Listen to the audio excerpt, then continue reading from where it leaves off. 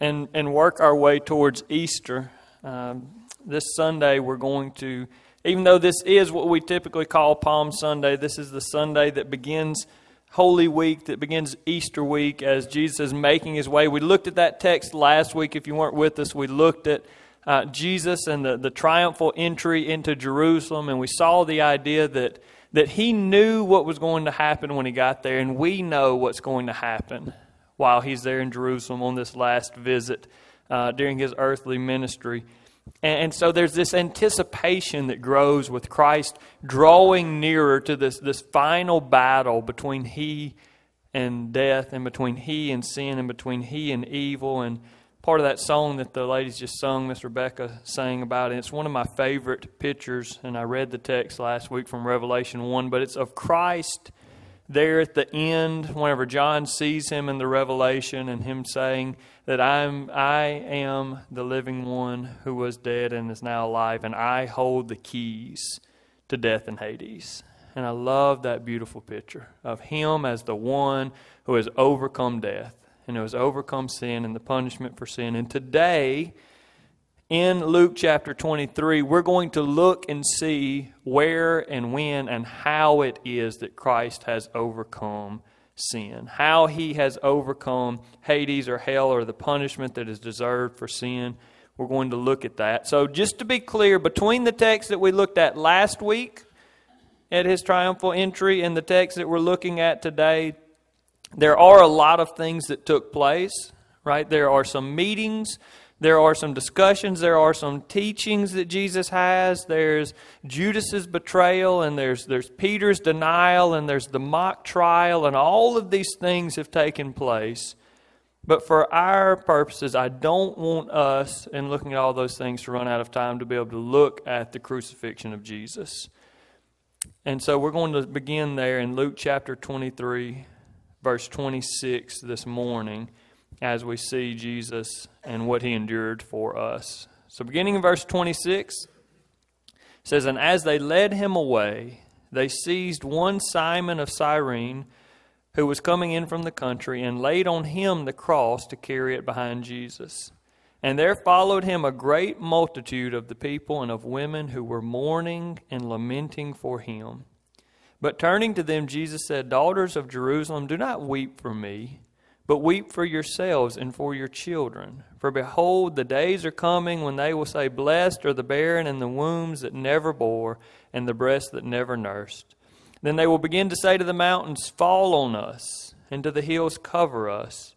For if they do these things when the wood is green, what will happen when it is dry?'" And so in this we see, to make sure we're all in the same place here, Jesus he's gone through this trial, the mock trial really, and the people have asked for him and asked that he be crucified. And so that has been handed down, and he has been beaten and he has been whipped to this point. And now they are to the point that they are actually taking him outside of the city to Golgotha, to the place of the skull, where they are going to put him on the cross and crucify him. And so this is as they're leaving the city and as they're headed up for the actual crucifixion, that's where these things are taking place. Now, many of you know, and I'm not going to go into the history aspect of it, but crucifixion was the worst form of execution in the Roman world, right? So he's been handed down the worst form of execution that you could find in that day and time. This was for the worst of the worst. And what we see here is Jesus, right? God in human flesh, who has come and has taken on humanity, who has been beaten literally almost to the point of death. And as he is in that state, and as he has been in a human way completely humiliated, spit upon, hit in the face, made fun of, mocked in every way that we can imagine. All of these things have taken place. And now he's being led out of town, and these people that are following him show us exactly what's happening. There are the people that are weeping for him because it's clear that this man has been sentenced to death and will soon die. And so they're weeping for him. And there's something else that's following here, and it's the cross, Right? So it's clear what's taking place. It's clear what he's gone through. So he is going to a place where he will have nails driven through his hands and through his feet, and then he will hang there on that cross until his muscles give out to the point that he literally cannot lift himself and will suffocate there lying or hung on a cross for everybody to see. That's what's been handed down to Jesus. That is what he's taking part in right now. But what I want you to really pay attention to this morning, that has really captivated my thoughts as I've looked at this text this week, is while Jesus is in that state, headed to that place, look what he says in verse 28. It says, "But turning to them, Jesus said, 'Daughters of Jerusalem, do not weep for me, but weep for yourselves and for your children.'" And then he goes on and tells them why, right? And we can debate exactly what he's talking about there whenever he's talking about it. If things, here's what he's saying with all that. He's saying, if things are this bad now, imagine how bad they're going to get, right? That's what he's saying. All those things he says, that's what he's summing up. If they're this bad now, right, when the wood is green, imagine how bad it's going to be whenever the wood is dry. And those of you that ever tried to burn green wood versus dry wood, you know. And so he's saying, things are bad now. They're going to get worse. And we can debate exactly what he's talking about there. And literally, we can debate that. I'd be glad to discuss it with you if you're interested in it. But I don't think it's the takeaway whenever we're looking at this text this morning. I think the takeaway that we see here is the compassion that Jesus has for these people. That while he's been beaten almost to death, and while he's being taken to be put on a cross, to be crucified in the worst form of execution, that he is not saying, "Woe is me. Yes, cry and weep for me. Yes, I deserve all of your pity." No, even in this instance, in this moment, in this time, Jesus is turning to them and he's teaching them. And he's warning them, and he's trying to prepare them, and he's showing compassion to these people. And that's point one this morning. Christ's compassion is unfailing. Brothers and sisters, I don't know if you've ever been in this place in life before where you had something that you knew that you needed to get done, but you also had something that was distracting you from doing what you needed to do. Has that ever happened to anybody else? Right? No, that is interesting. So this happens all the time, right? We have something, and the bigger the distraction, the harder it is to do what we need to do, right? And so when there's something that I know that I need to do, but there's something that's really distracting me, my attention is kind of pulled both ways, and sometimes what I need to do doesn't get the attention that it should. But what we see here is that, and I literally mean this point, that his compassion towards us is unfailing. It never fails. If there were ever a point in time that God would be so consumed with what he needed to do at the moment, if there was ever a point in time that he would have been so preoccupied that maybe he would have forgotten to care about other people, it would have been here. Because I want us to stop for just a moment and to think back on all of the things that are taking place at this moment. Right? He has been beaten almost to the point that he cannot even carry his own cross out because of how physically weak and beaten he is at this point. He has been betrayed by one of his followers. He has been denied by the leader of the followers, as we count Peter. Right? These things have taken place. The people are weeping. He's going to the cross. And we have to remember that even though crucifixion was the worst form of execution in this day and time, that the nails and the suffocating were the least of what Jesus was about to endure. And I really want to emphasize that for us this morning. That what he was going to deal with, what he was about to take upon himself, the punishment was not the punishment of Rome and nailing him to the cross, but it was the punishment of God towards the sin of all people. So if you remember the night before this, Jesus is in the garden, and when he's in the garden, he prays and says, Father, if it's your will, remove this cup from me. And this idea of the cup is this, it's a picture that's used multiple times in Scripture of a cup that is filled with God's wrath towards sin or sinners. And so Jesus is there in the garden and he's preparing for the cross, and he knows that while he's on the cross that he is going to receive the wrath of God, the punishment of God for all of our sins. So all of the sins that you have committed and all the sins that I have committed and all the sins that you will commit during your life and all the sins that I will commit during my life, there's punishment for all of those. And all of that punishment Jesus was going to receive by himself while on the cross. That is what this idea of this cup that we've told that he took for us, that he drank that cup. And you can put that with other scriptures that we know, like Romans 3:25 tell us that he was put forward as a propitiation by his blood to be received by faith. Now what does that mean, propitiation? You could say atoning sacrifice.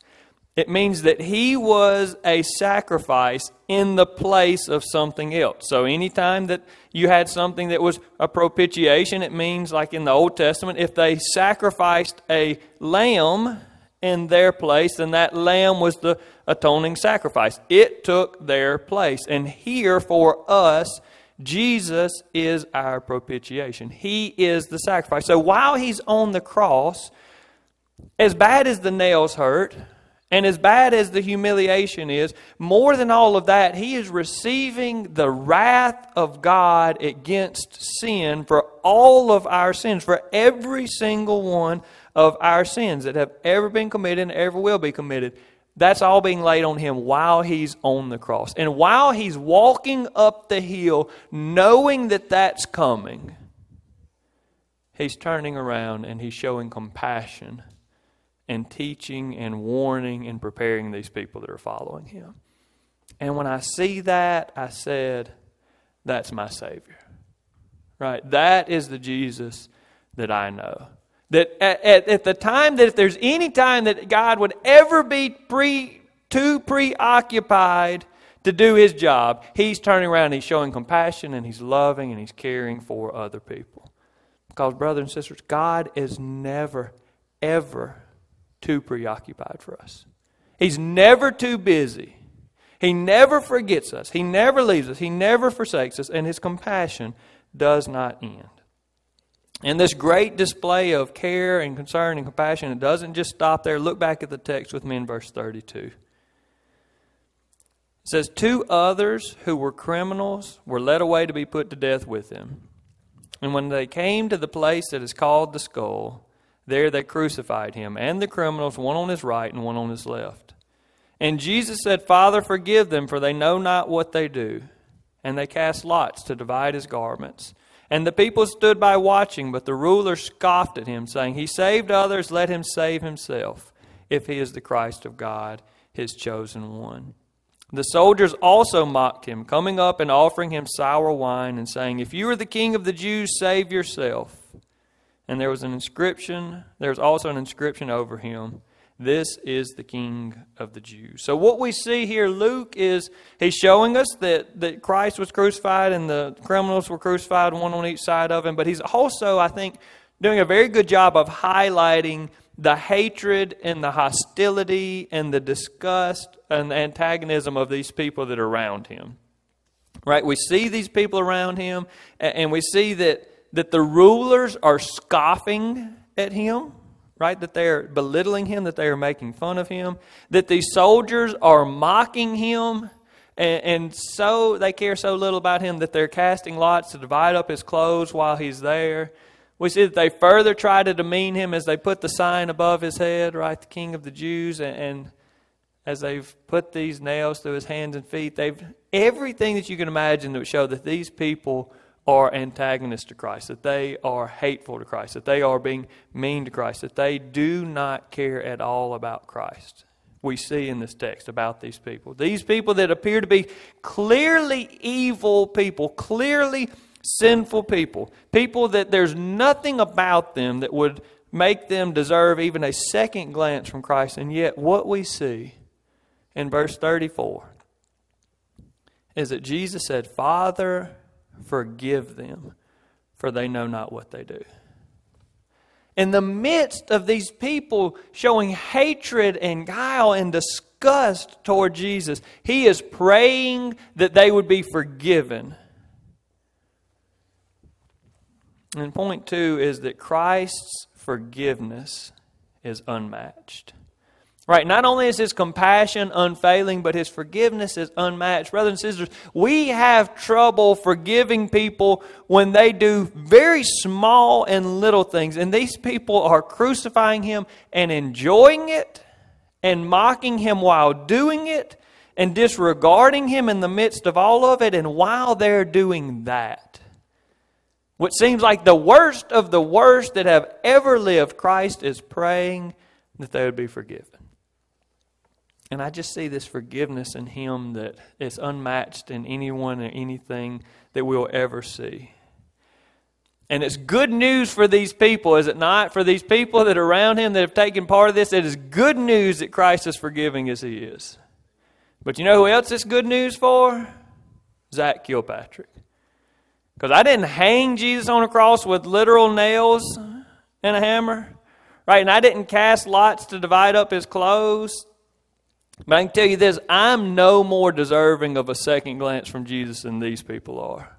I'm no more deserving of forgiveness and atonement for my sins and mercy and grace and love and eternal life than the soldiers that were casting lots at Jesus' feet. I'm no more deserving.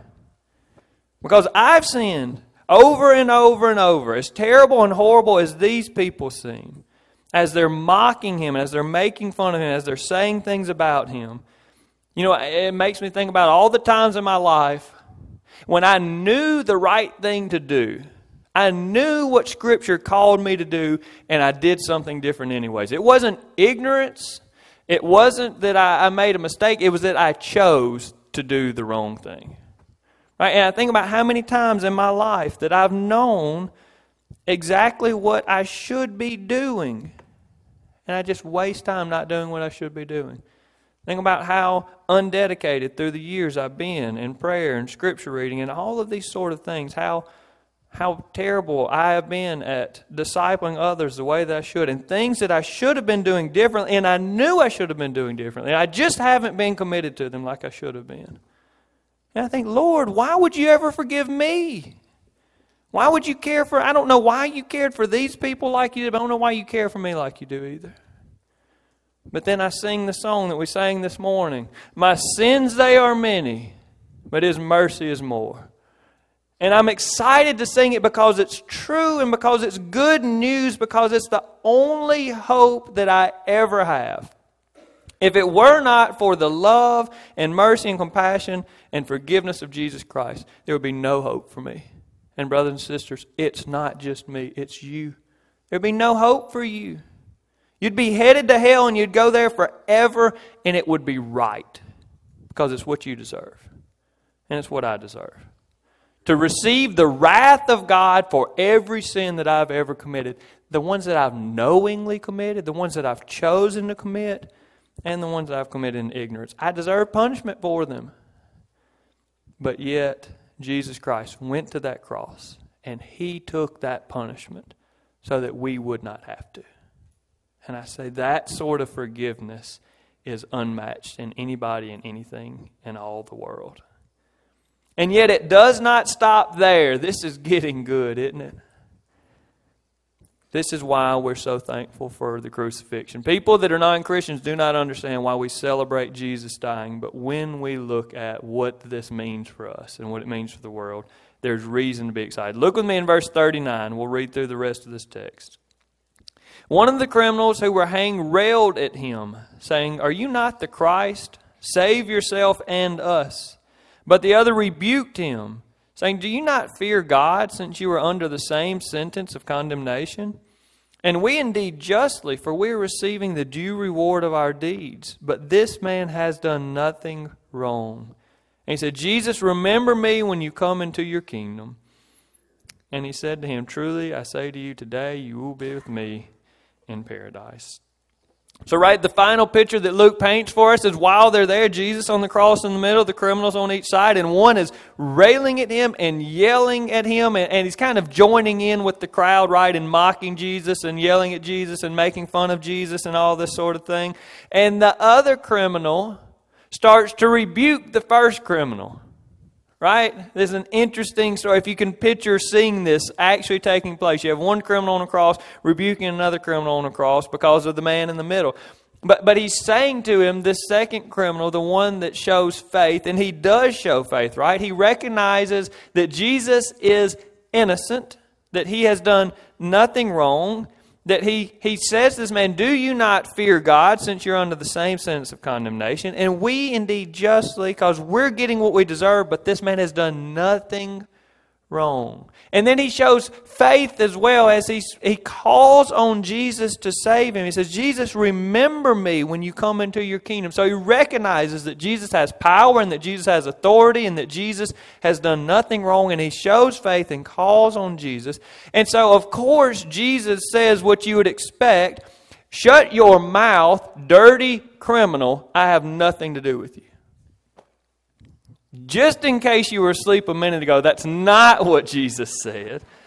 It's not at all what Jesus says. It's what some of us would expect Jesus to say to us when we call on him. But no, what does he say? He says, truly I say to you, today you will be with me in paradise. This man did not deserve this. But point 3 is that Christ's mercy is unending. Brothers and sisters, his compassion it never has and it never will fail. Ever.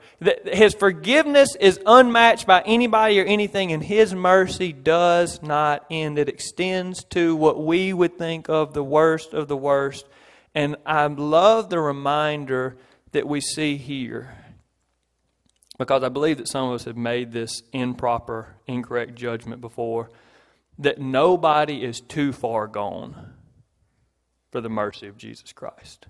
Right? That nobody has been a sinner for too long, so that now they have really kind of passed the threshold of being somebody that could be forgiven of their sins. That this man who, he's a criminal here. I don't know if this is something he's done his whole life, but I can tell you this is the end of his life. He's dying on this day, and on this day, on his deathbed, when he calls out to Christ, you know what Christ says? Not, no, you've done too much wrong. Right? It's too late now. No, he says, today you'll be with me in paradise. And brothers and sisters, it reminds us that nobody's too far gone for Christ's forgiveness. That nobody's too bad for Christ's forgiveness. That while somebody is living and breathing, that there is hope of forgiveness if they will call on Jesus Christ. And some of you know people like this. They have spent their whole life sinning. They've spent their whole life rebelling. They've spent their whole life living and doing things their way. And we think, there's no reason for me to go and talk to them. But brothers and sisters, the second thief on the cross reminds us that there is. There is. Because the gospel can always prevail over sin. Jesus always can prevail over evil. We see it here, and we're reminded that for anyone and everyone who calls on Christ, that there is forgiveness and that there is eternal life. We're reminded this morning that Jesus came to earth, and he did lots of amazing things while he was here. And he taught lots of amazing things. But brothers and sisters, we see the pinnacle of the work that he came to do this week and next week in his death and his resurrection. In Matthew chapter 9, verses 12 and 13, Jesus said, "Those who are well have no need of a physician, but those who are sick. Go and learn what this means. I desire mercy and not sacrifice. For I came not to call the righteous, but sinners." Christ came in order to save sinful people. And we're reminded of it again. Paul says this in 1 Timothy 1:15. He said, "The saying is trustworthy and deserving of full acceptance, that Christ Jesus came into the world to save sinners, of whom I am the foremost." brothers and sisters, let me start with saying this. What an amazing God we serve. Amen? That criminals on crosses and soldiers that are mocking Him, and that people that are following and weeping, that all of these people that He deems worthy of forgiveness. That men and women sitting in this church building today, and people in this community, and people that you work with and will see this week, and that people that you will see at the ballpark and that are on your team and that are in your class, that Christ deems them, in His estimation, worthy of forgiveness. That He came and died in their place and in our place. That He came and died taking the wrath of God for the sins that we've done, not that He ever did anything wrong, in order that when we respond in faith, that we would know that we are forgiven and that we are made new and that we have eternal life. And brothers and sisters, we celebrate that, and we celebrate that big. That's why we make such a big deal out of Easter, because it's a reminder that Christ came and He died in our place. And He overcame sin. And then next week we will see that not only did He die and overcome sin, but He also came back to life and overcame death. And we will celebrate that. And I pray that you'll be here to celebrate that with us. I pray that you will celebrate that this week. And I also pray that you would share that this week with someone. I've already told you that my hope and desire and challenge to you is that every one of us would seek to share the gospel with someone this month. That you would tell somebody. And you think, man, it's Brother Zach, it's just so hard. It seems so unnatural. What a perfect time if you need a good segue whenever you're talking about Easter, or talking about the kids being out of school for Easter, or talking about what you're doing this weekend. What a great opportunity to simply say to someone at work or at the ballpark or at school, to simply say, do you know why we celebrate Easter? It's a simple question. And maybe they say yes, and they do, but maybe they say no. And here's an opportunity to share with them the greatest story that's ever been told. I pray that you would seek to do that this week. This morning we're going to do our time of response a little bit differently. I want to allow you to stay seated where you are, or ask you to stay seated. It's not like I make you sit down. But as you're sitting there this morning, we have a song it's one that I truly love, and I think will be impactful as you hear it. What wondrous love is this? And so this morning, it's just going to be sung for you. And I pray that you would reflect on what Christ has done for you, what Christ has done for us, His death in our place, His resurrection that overcomes death forever. And if you need to pray and repent, do that. If you need someone to pray with you, or if you have questions, I'm here, and I would still love to receive you in those ways. But if not, if you would, just listen to these words, think on this truth, and be thankful to the Lord for what He's done for us.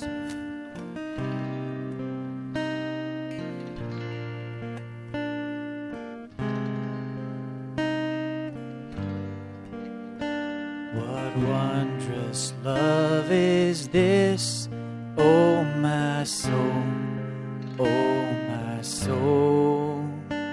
What wondrous love is this, O my soul. What wondrous love is this that calls the Lord of bliss to bear the dreadful curse for my soul, for my soul. To bear the dreadful curse for my soul.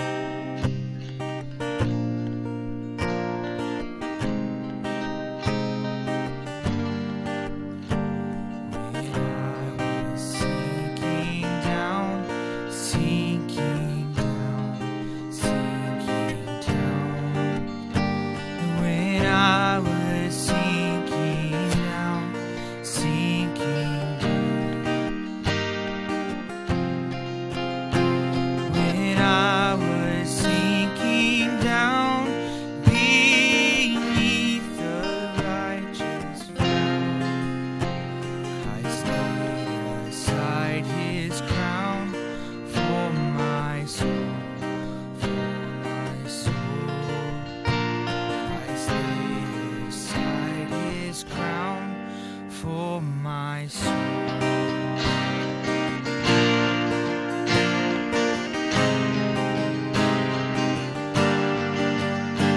To God and to the Lamb I will sing, I will sing.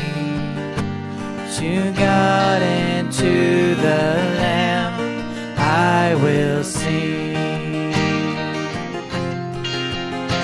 To God and to the Lamb, who is the great I am.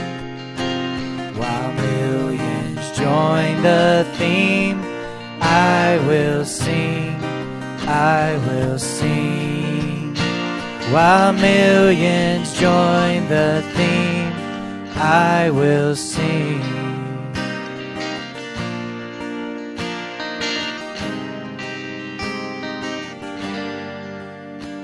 And when in death I'm free, I'll sing on, I'll sing on. And when in death I'm free, I'll sing on. And when from death I'm free, I'll sing His love for me. And through eternity, I'll sing on, I'll sing on. And through eternity, I'll sing on.